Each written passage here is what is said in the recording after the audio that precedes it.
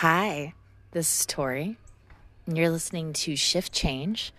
It's a restaurant industry podcast designed with intent to highlight the trials and tribulations, the adversity, and the struggles that the restaurant industry, my industry, is currently facing.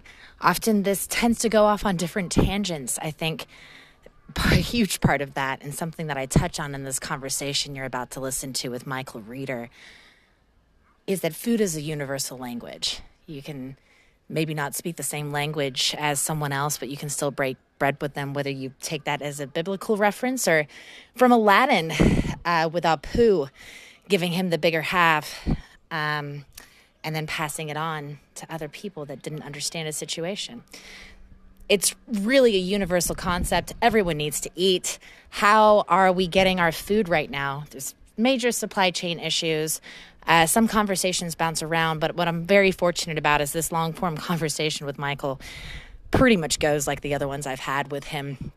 It does bounce around, but it's still tangible. He's really good in terms of bringing me back with my ADHD and getting me back on track. But if we do sidestep, it still underlyingly remains what it is we do. For him, that is built very big on a daily routine. He talks a lot about that and how that's helped him. He talks about his process, trials and tribulations, but also cool triumphs. Sorry for the alliteration there. But really, from consistently in the past decade, he's really seen some key changes in his own life. Some of them he has made. Some of them has happened. They've just happened to him, and he's adapted. But he's still been able to kind of shape and mold his future and his steps in that. So I really appreciate you joining on. However you found this, I am thrilled that you're about to enjoy kind of an insight onto the conversation with myself and Michael Reeder. Michael is an accountant. He goes on better to explain what he does than I could. That's why I asked him to. But he's a wealth of understanding and just another really good human to be in contact with and to learn from. So I'm humbled in the fact that he was able to jump on and share his thoughts today and let me share mine. So once again, thanks, Michael. You guys are listening to Shift Change. I hope you enjoy as much as I did. All right. Yay. How's your day so far? Let's just start there. How's your day? It's wonderful. It's a beautiful sunny day in Chicago. It's in the high 40s here, which in mid-April, if you're a Chicagoan, you'll take any day of the week coming out of a Chicago winter, even though it was a pretty mild winter. But yeah, it's a sunny day. I'm outside walking, grateful to be alive. Another day to optimize and carpe diem. So feeling blessed, feeling good. So all positive vibes on my end. How about yourself?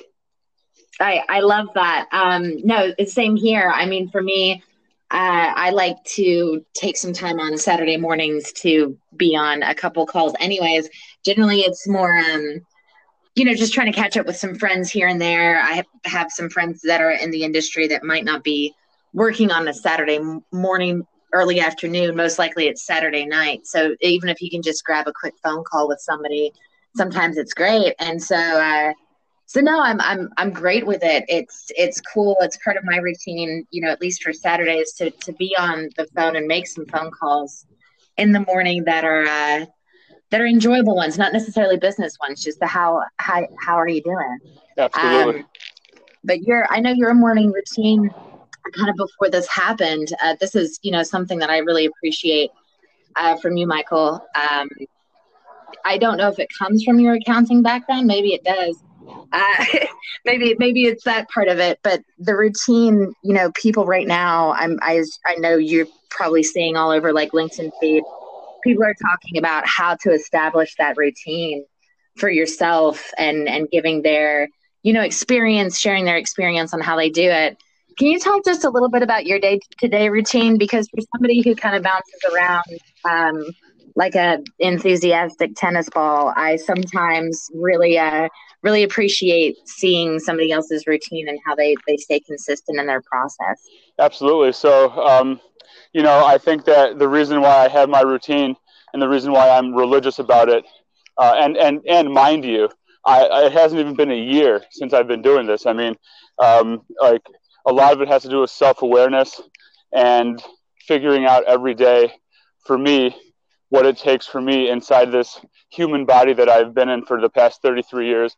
How do I optimize my human experience? And it's been something that, mind you, it's not something that I'm not some guru here that's been doing this routine for years and years and years. I've just been doing it for months. So, talk to me in a year from now and see how I'm doing then. But right now, a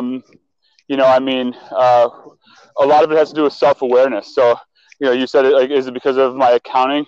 Maybe, but I think it really just has to do a lot of me tripling down on being self-aware of who I am, how I'm wired, how I operate best, and really being self-aware of that and mapping my lifestyle to live such a lifestyle. So, I consider myself an all or nothing type of person. I'm either going to not do something or I'm going to do it 100%.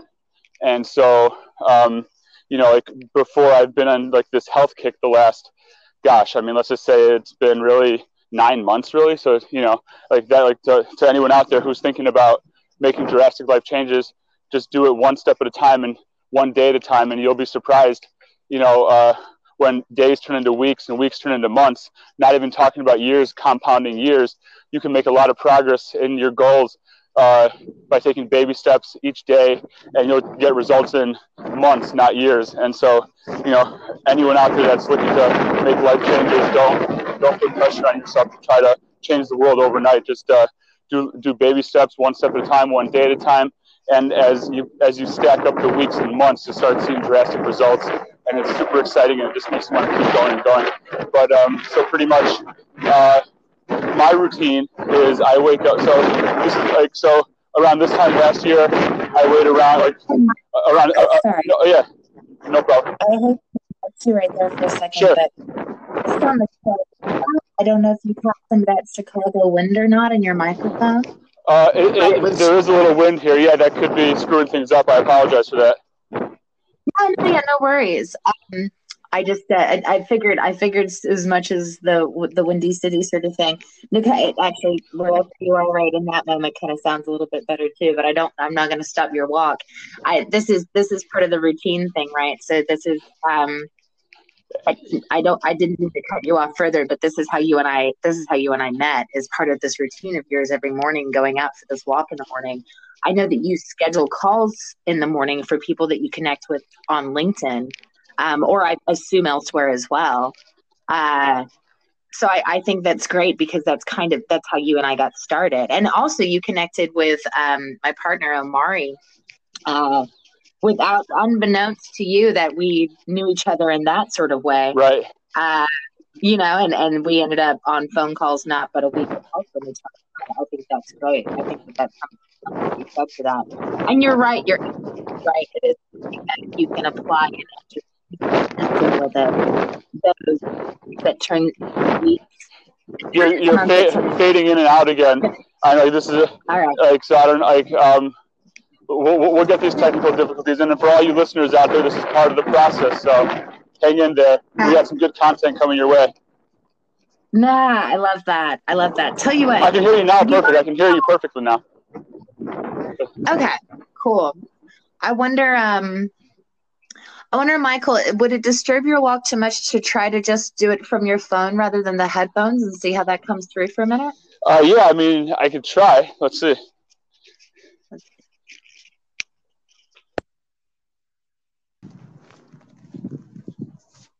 Can you hear me? I sure can. Okay, let's see. Oh yeah, that sounds pretty good. Okay. How am I sounding now? Well, how about? Okay, so good. So maybe I don't have to hold it up to my phone, because it seems like you're kind of on a speakerphone, so I can just kind of hold it out in front of my mouth as I talk, which is better. Okay, so is that better? Yeah, absolutely. It sounds great. I think maybe it was some of the movement from the mic. I assume earbuds in the phone with the mic piece sort of deal. But that sounds great. I've also, for the first time during some of these recordings, have been told that I need to be louder. One of the reasons that I've jumped on wanting to talk to people on the podcast is because I have many words. If you'd like to hear them, I'm happy to do it. It kind of gives me a realm to put these conversations, these longer form conversations, So for the first time in my life, I've been told I'm too quiet and I speak up. So there you go. Yeah. So maybe it's a bit of Let it roar. Yeah, the speaker on it. Yeah, right. So yeah, no, please. In terms of we're talking about self-awareness. You're talking about your health changes, but I also you are still approaching this very humbly. I mean, I know you've made leaps and bounds in these just 9 months you're talking about. But you've really made some progress in that. Can you expand on how the importance of that daily routine helps with that? Oh, you're breaking up again. I don't know. Yeah, I just started hearing some of the wind coming back. Yeah, I don't know what it is. Maybe because I'm outside and maybe I don't know. Should I go sit down somewhere or? Yeah, but I don't want to stop your walk. How much longer you got for your walk? Well, I got like a good 90 minutes. So, but here, let's just. Oh yeah, let's just keep trying it and let's just see what happens. So, just cool. cut me off if the wind's kicking in again. It's kind of quiet right now. Can you hear me okay now?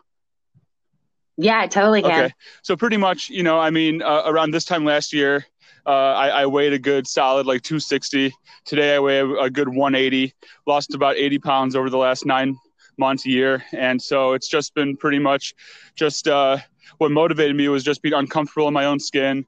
My wife and I also wanted to start a family. So excited to say that we have our first child due in a couple months. So super pumped about that. And so, but thank you. And pretty much ever since I started to lose the weight, it's just been something that I've been on a mission ever since. And it's been, and I've just been optimizing my human experience as a result of it. And so pretty much I'm religious about my routine. I'm a 0 or 100 person. And instead of going 100 miles per hour, I'm being unhealthy.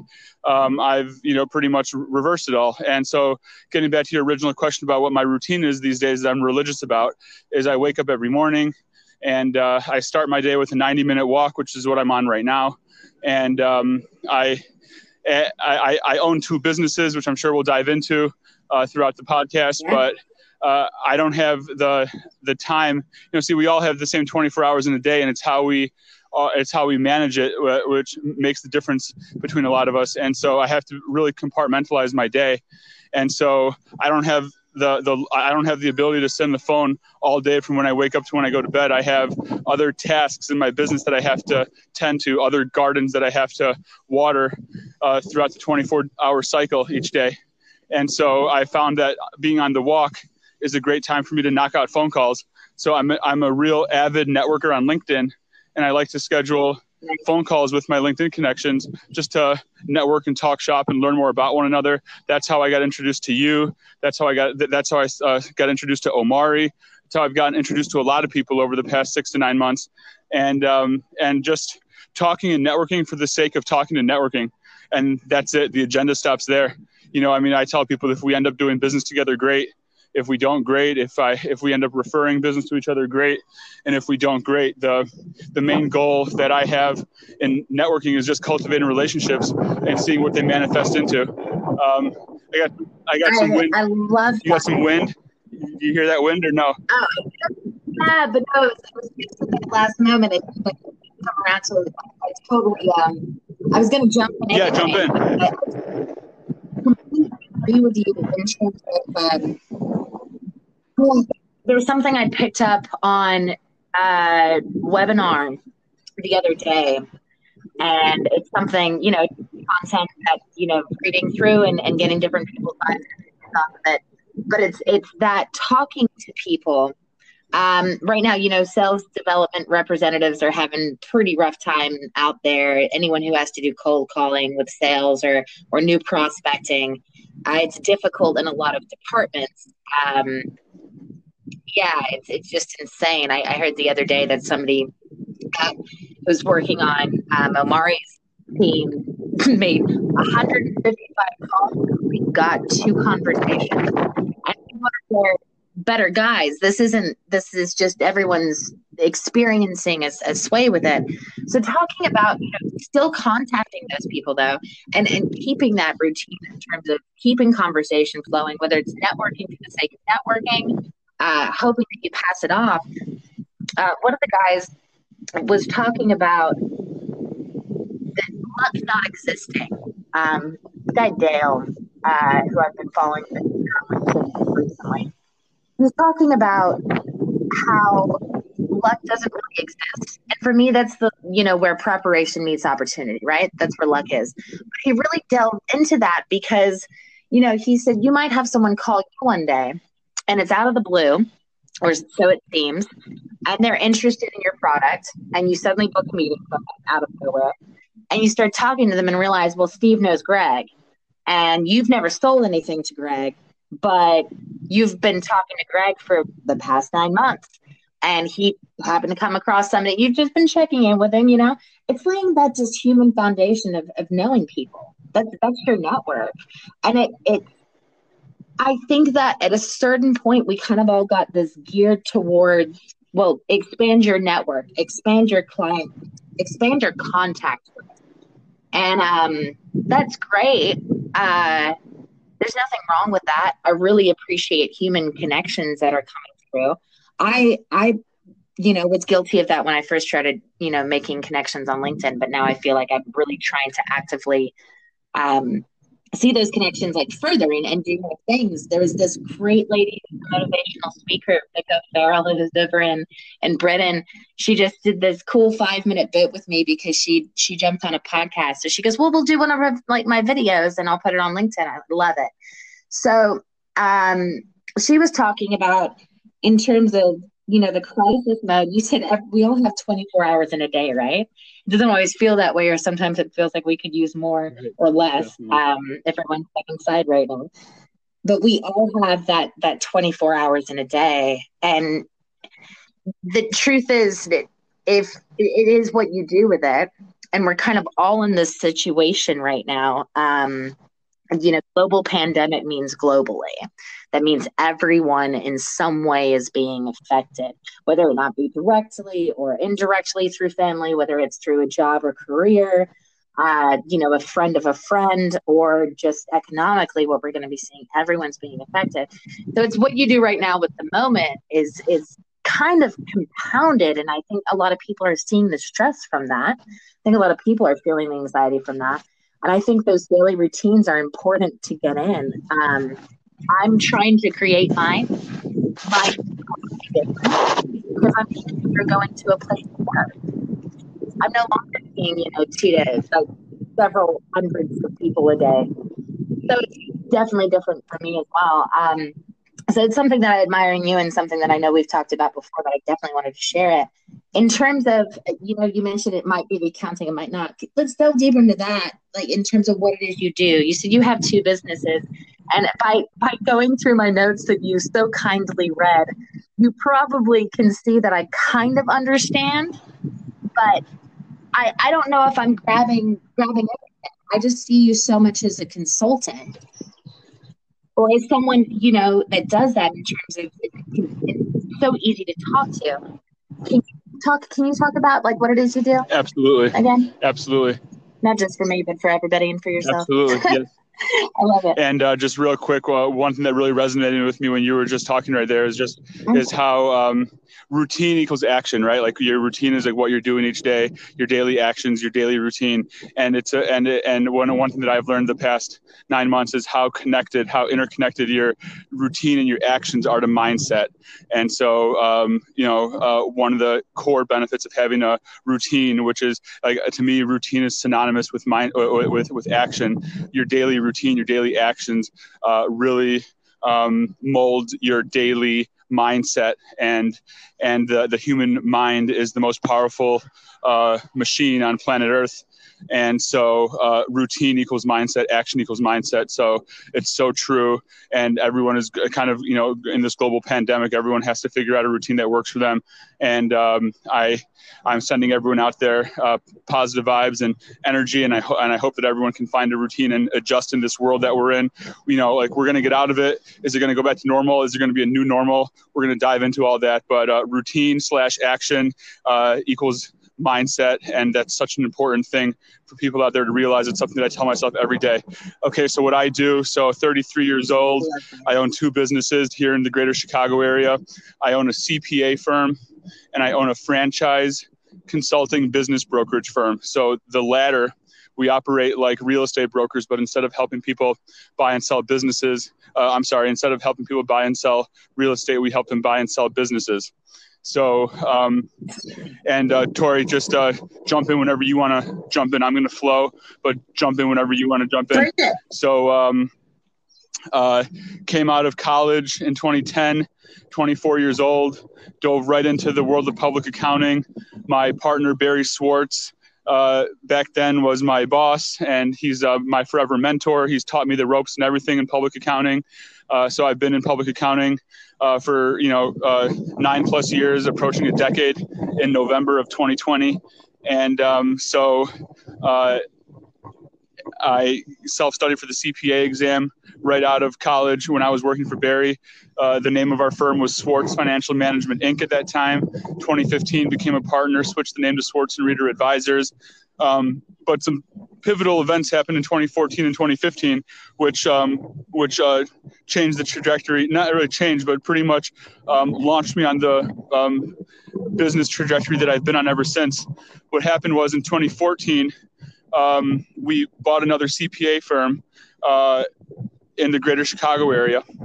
In 2015, we bought another CPA firm in the greater Chicago area.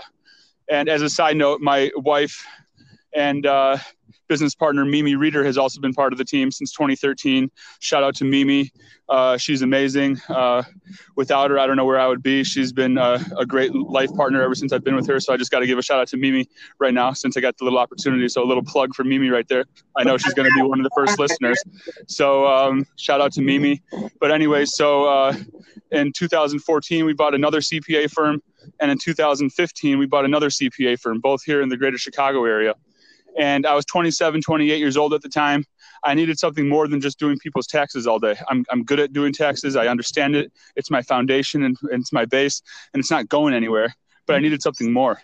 And so all that went into buying another business, 2 businesses in my industry, was really interesting when I was going through the process of, the whole transaction of buying another business.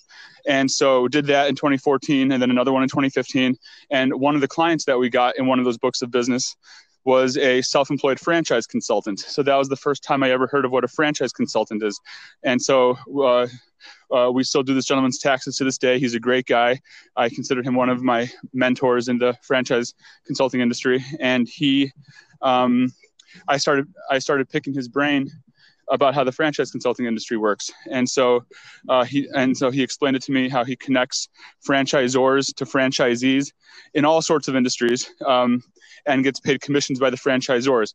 It's almost kind of like an employment recruiting structure in terms of like the franchise consultant's clients are franchisors, and the candidates are the prospective franchisees, and the franchise consultant connects the franchisors / clients to the prospective franchisees / candidates and gets paid commissions by the franchisor / client. So here I am, 2014, 2015, I just bought a couple businesses, and I just got this tax client who's in the business of helping people buy businesses. So that was that thing that scratched that itch for me, that I needed something more. What was that thing that I needed something more? And I decided, you know what, I'm going to open up my own business. I'm going to open up my own business brokerage franchise consulting firm and operate it as a second company simultaneously with my CPA firm. And they're both going to complement each other. And so I needed someone to run the darn thing. So my buddy, John Pace, who was working in corporate America up until that time, him and me, he's got a great relationship with me and Mimi. We've always talked about something to do together. We just didn't know what. So I reached out to him say, hey, John, I'm going to start this business brokerage franchise consulting firm. I need someone to run the darn thing because I'm going to still be operating the day-to-day of the CPA firm. So if you want to partner up and do this? And he's like, let's do it. So within a couple of weeks or less, he quit his corporate job, and him and me and Mimi were the managing partners of what then was On Pace Franchise and Biz Hub. It was a playoff of his name, but we've recently switched the company to Biz Fran Hub. And so we've had our business brokerage franchise consulting firm since 2015. And we joined an organization down in Orlando, Florida called the Franchise Broker Association as broker members. And so we've been with them. We've been affiliated with the Franchise Broker Association since 2015, having so much fun just working with people all across the country, helping them buy businesses, sell businesses, both franchise and non-franchise. I would say franchise is our core, is our bread and butter, but it just made more sense starting the business. We just didn't want to limit ourselves to only franchising because there's a whole world of non-franchise business resales out there, both on the buy side and sell side. Absolutely. So we do everything. We're business brokers, and I consider franchise consulting a subsect of business brokering. Like business brokering is the umbrella term for the industry, and franchising is one subsect of business brokering. It's a major subsect, probably the biggest subsect, but I think that I identify our company mainly as a business brokerage with franchise businesses being like the main component of it, but not the only component of it. And so, that makes sense. And then so we've been doing it since 2015. There's never a dull moment. But also since 2015, I cultivated a great relationship with the leadership team of the Franchise Broker Association. And they were really impressed with my accounting and tax background. So in addition to being broker members of the Franchise Broker Association since 2015, I've also been with my CPA hat on, I've been the affiliate CPA of the Franchise Broker Association since 2015. And so in that context, I work with franchise consultants and business brokers all across the country whenever they're working with franchise buying candidates. I offer a 1-hour free consultation call for their franchise buying candidates, and the brokers are always welcome to get on the call as well to answer their candidates' questions that they have, any sort of accounting, tax, funding, entity structure, financial projection questions that they have in regards to their prospective franchise purchase. And so it's just I get on these 1-hour free consultation calls. I dive deep into the franchise buying candidate situation, ask them a bunch of questions, put myself in their shoes, and I provide the best advice possible. Like I said, accounting, tax, finance, entity structure, financial projection, anything in that context that they want to talk about in regards to their prospective franchise purchase. I put myself in their shoes as if I were them, and I tell them what I would do. They can take my advice or leave my advice. It doesn't bother me one bit. It's free.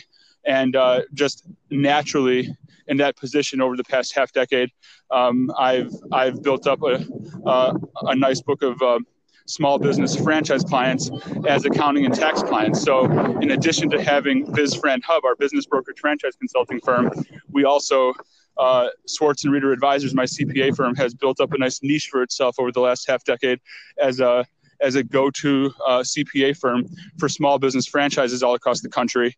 So, and I've realized in this niche that I have, that I've cultivated over the last half decade, I've realized how much of a need there was and still is in this franchise consulting business brokering industry, of how much of a need there's been for good front end quality advice for during the business investigation process. There's a lot of stuff when it comes to accounting, tax, entity structure, funding, financial projection. There's a lot of advice that needs to be, there's a lot of stuff that the franchise buying candidate needs to get educated on, and it's up to all the middlemen and middlewomen that franchise candidate meets along the way, i.e., the franchise consultant, the lender, the franchise consultant's team of resources, which is what I identify as, because I identify myself in my context as the affiliate CPA of the Franchise Broker Association. I identify myself as a tool on the tool belt of resources for other franchise consultants. So other franchise consultants, whenever they're working with candidates that are looking to buy a franchise in any industry, by the way, like we're going to dive into the restaurant industry on this podcast, which I'm super excited about.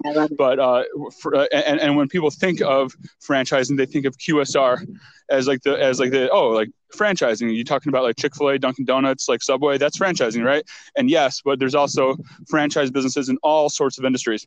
And so really, there's really just there's the franchise buying candidate really, place their trust in all of the middlemen and middlewomen that they meet throughout the business investigation process.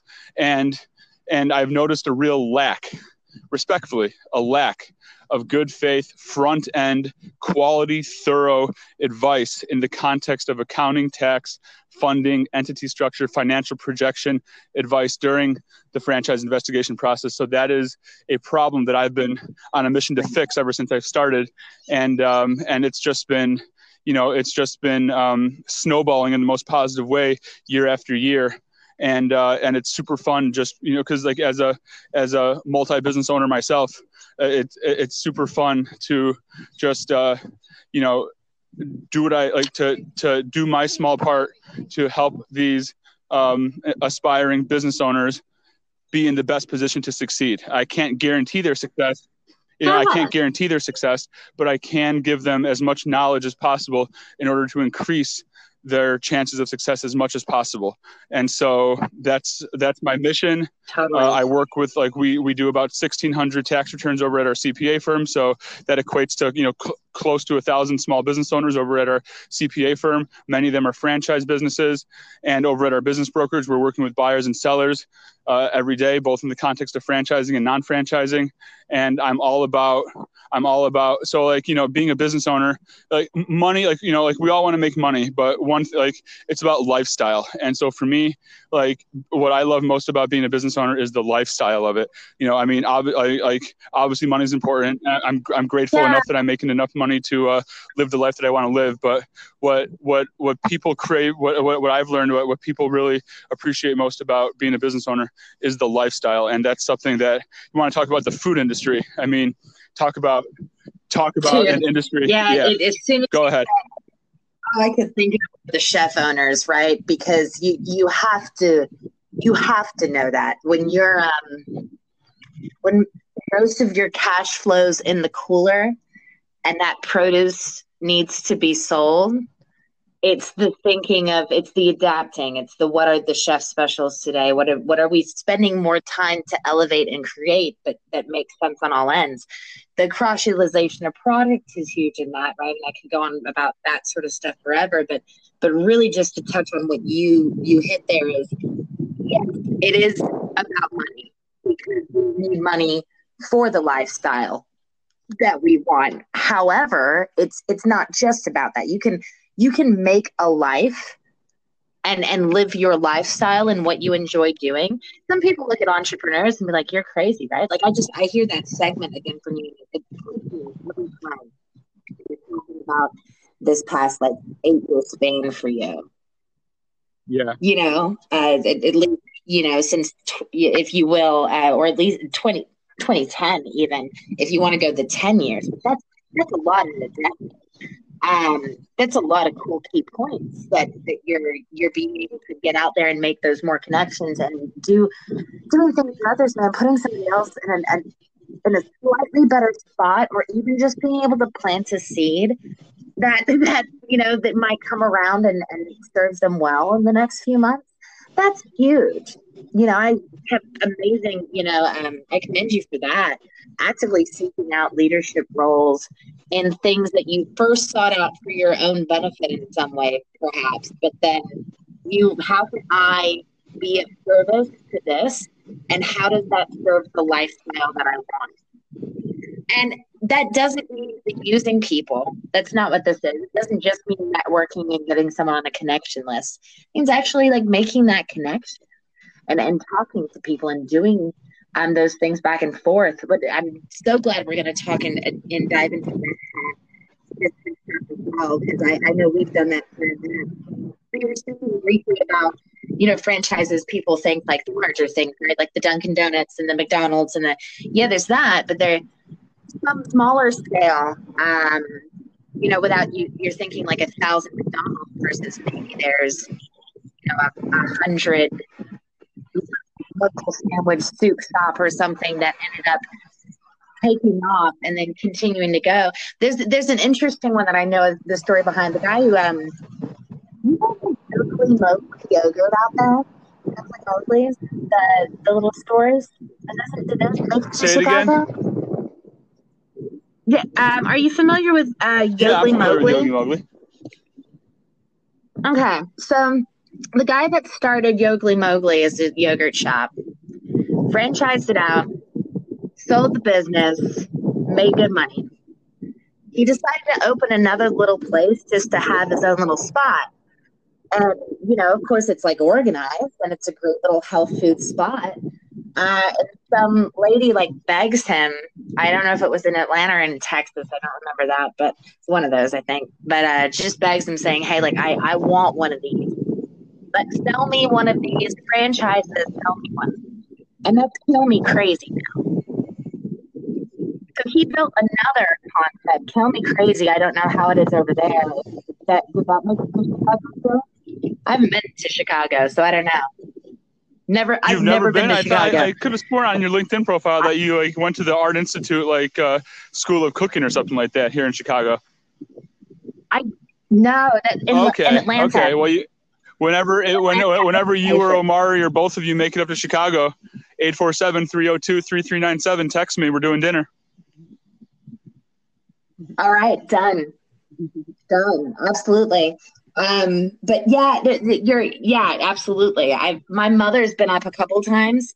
I could assume generally when I thought Art Institute, I would always think Art Institute of Chicago, Art Institute of Pittsburgh, but Art Institute of Atlanta, the culinary program when I was there was awesome because of the people who were really trying to make it awesome. It didn't go well for a lot of people. I came out of my schooling experience a little different there, Michael. I came out in 2008. Yeah. So kind of the basic thing I say is, I went into culinary school making $9 an hour in 2007. I came out in 2008 with 28-ish thousand worth of debt, making $9 an hour a year later. A year. No, we're gonna this is such a great whatever you're about to dive into. I feel it in my intuition that it resonates so much with lifestyle and living the life that you live, right? Because you have a passion for this industry. So $9 an hour, $90 an hour, whatever. This is your passion, the food industry, and so I'm just going to keep on listening because I can just Tori, ever since I've been talking to you, I've just been able to really sense your passion about the industry that you're in. And that's something I commend you for, because that's what, we're only on this earth for so many years. You ought to do something that you love, and you definitely do something that you love. I've been fortunate to, fall in love with my day-to-day process over the past year. I've been a business owner for close to, for close to a decade, but that doesn't mean that I've necessarily been in love with it. I thought that making money and grinding hardcore 24/7 and sacrificing everything, including my health and my personal life for the almighty dollar was the purpose of life. No way, man. The purpose of life is to be happy and to live a lifestyle that you love your day-to-day process. Shout out to Gary Vaynerchuk. I'm going to be dropping a lot of Gary Vaynerchuk nuggets of wisdom that I've picked up from him and his content over the past year.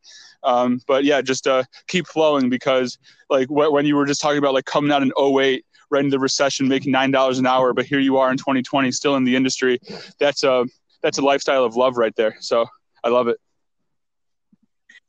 Yeah, I love it too, man. I'll be honest, it's almost fucking killed me. Straight up. What doesn't kill you makes you stronger. Sometimes there's something, right? And you got to keep running. There have been times where the 60, 70 hours a week got to me, and I will never I will never state, and the argument for the, the servers and the chefs and the restaurant, I will never state whether or not back of house or front of house is harder, quote unquote. I think if you are not in a position that you can love and show up to every day, it doesn't fucking matter if you're back in front, Right. back or front of house. You're not going to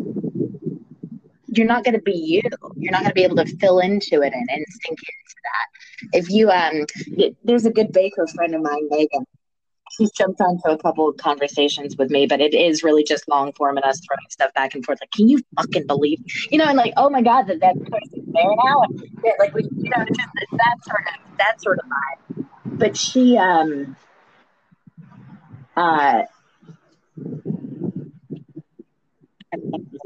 sorry.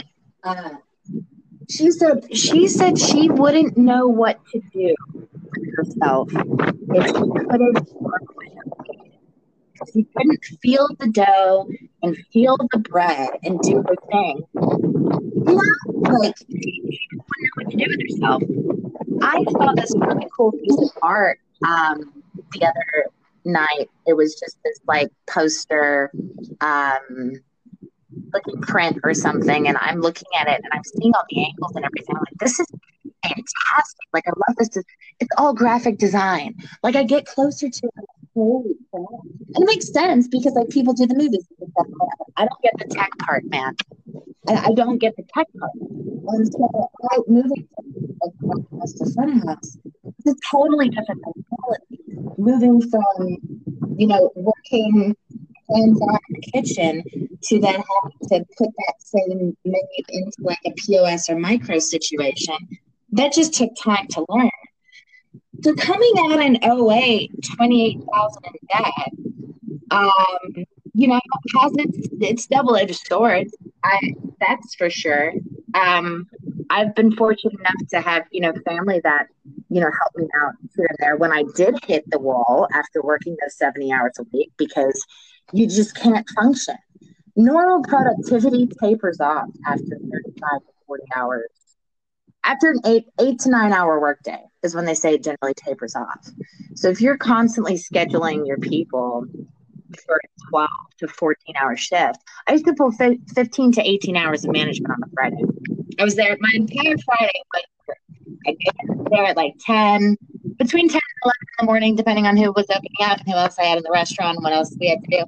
But, I'd get there first thing in the morning and I'd open it, work through the lunch shift, be one of the only people there through the slow time, because we call the servers for the most part. We might just keep one, on the floor, but the tail end of lunch wasn't anything, bartenders could do it. Then, PM shift comes in. So you go from the AM to PM shift with both servers and line cooks and bartenders, and you are the only front of house manager in existence in that restaurant for 5-6 straight months.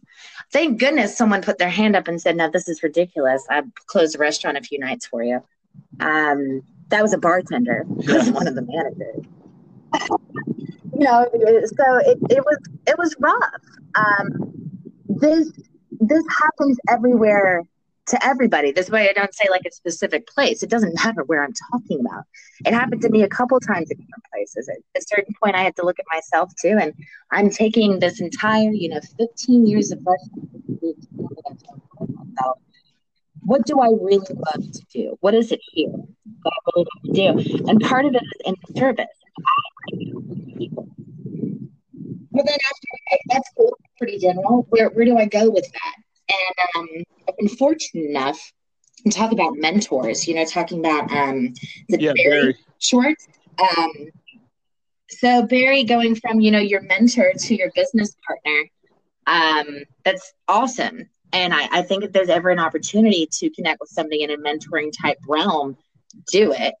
I've been fortunate enough to now recently kind of felt on either side of that. Person who's helping me edit and record the podcast, I'm jokingly calling my spiritual guru right now.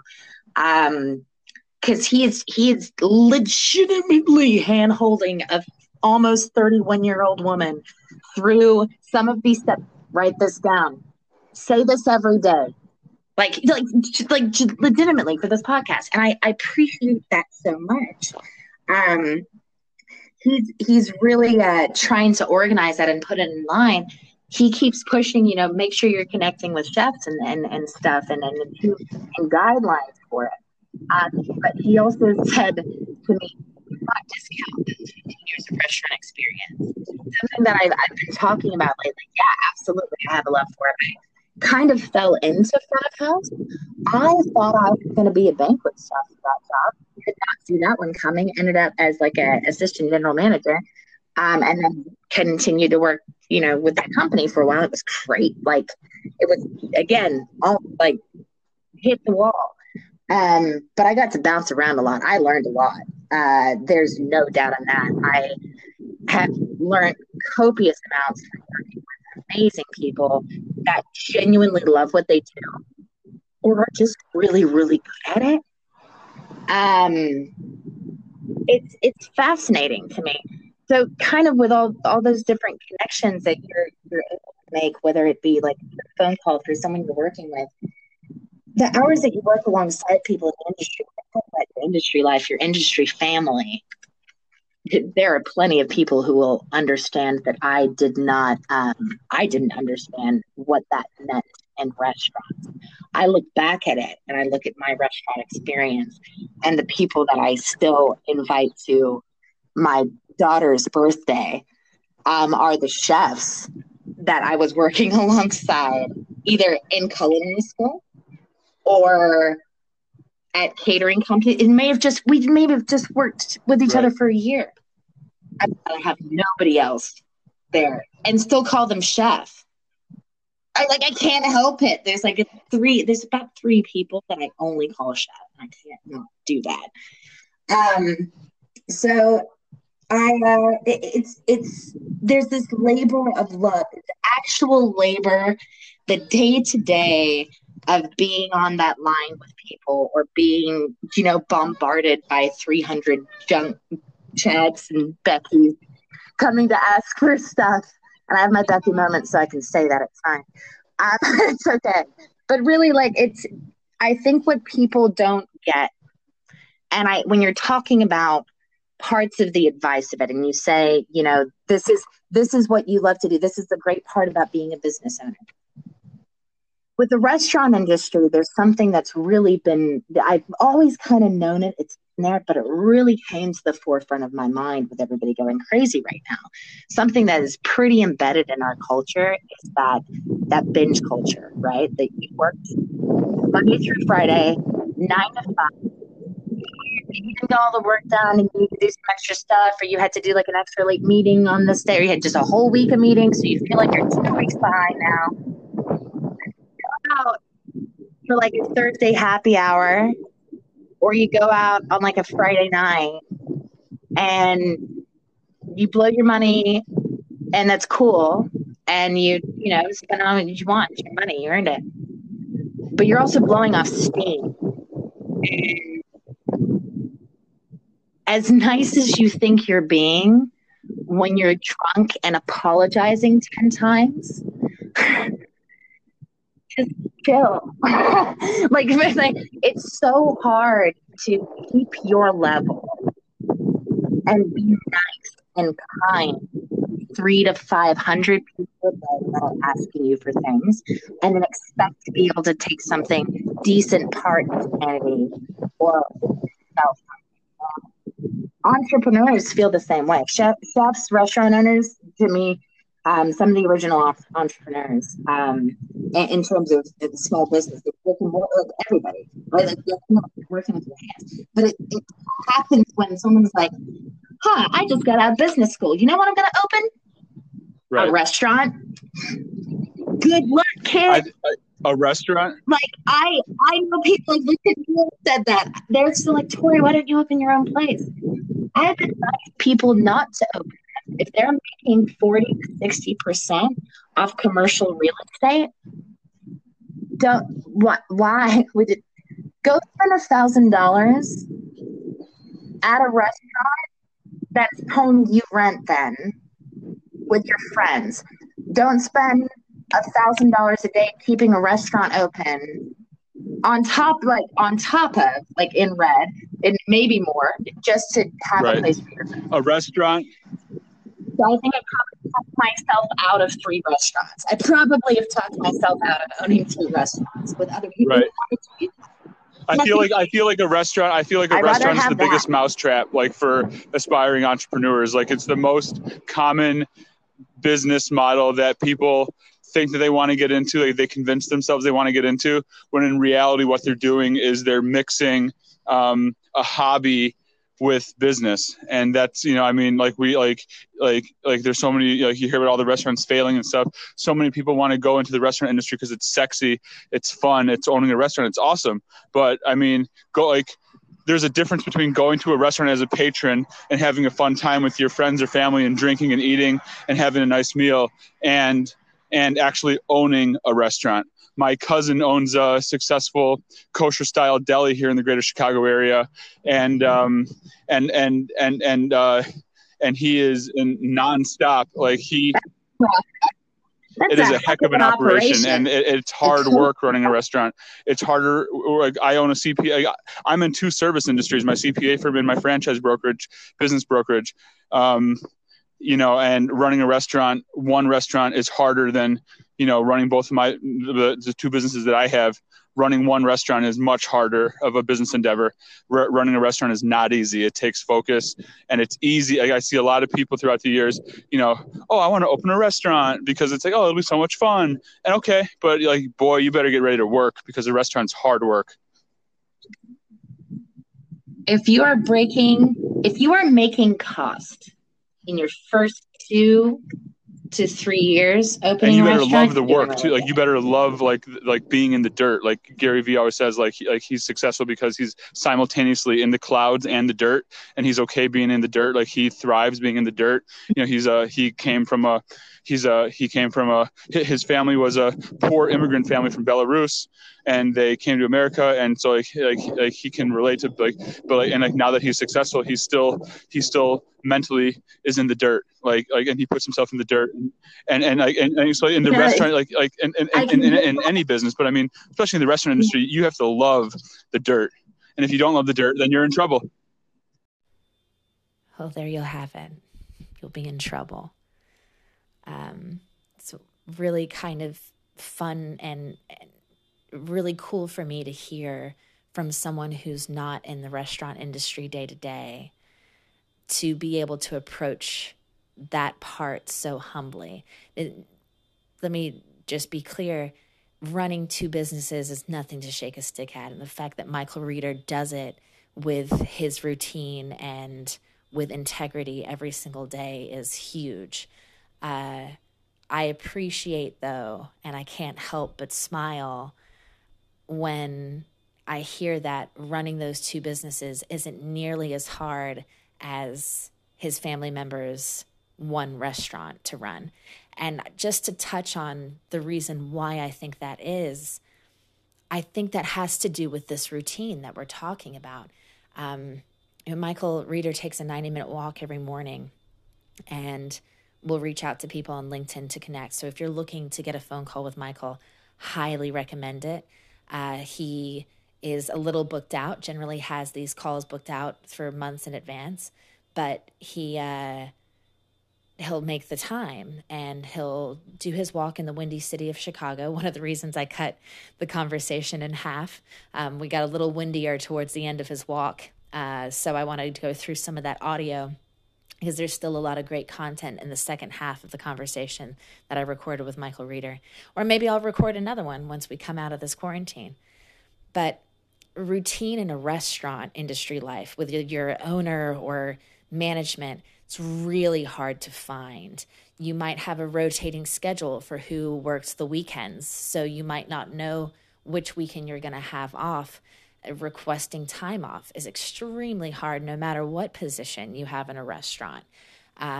Really depends on how many staff you have, whether or not you're short-staffed. The ownership side of it is, if you're a smaller establishment and someone calls out, you're it. For myself as a general manager, I felt that a lot. If there was another manager that couldn't be there, or if there was someone who fell ill or had a family vacation they were going on for 2 weeks, I was the one who was there.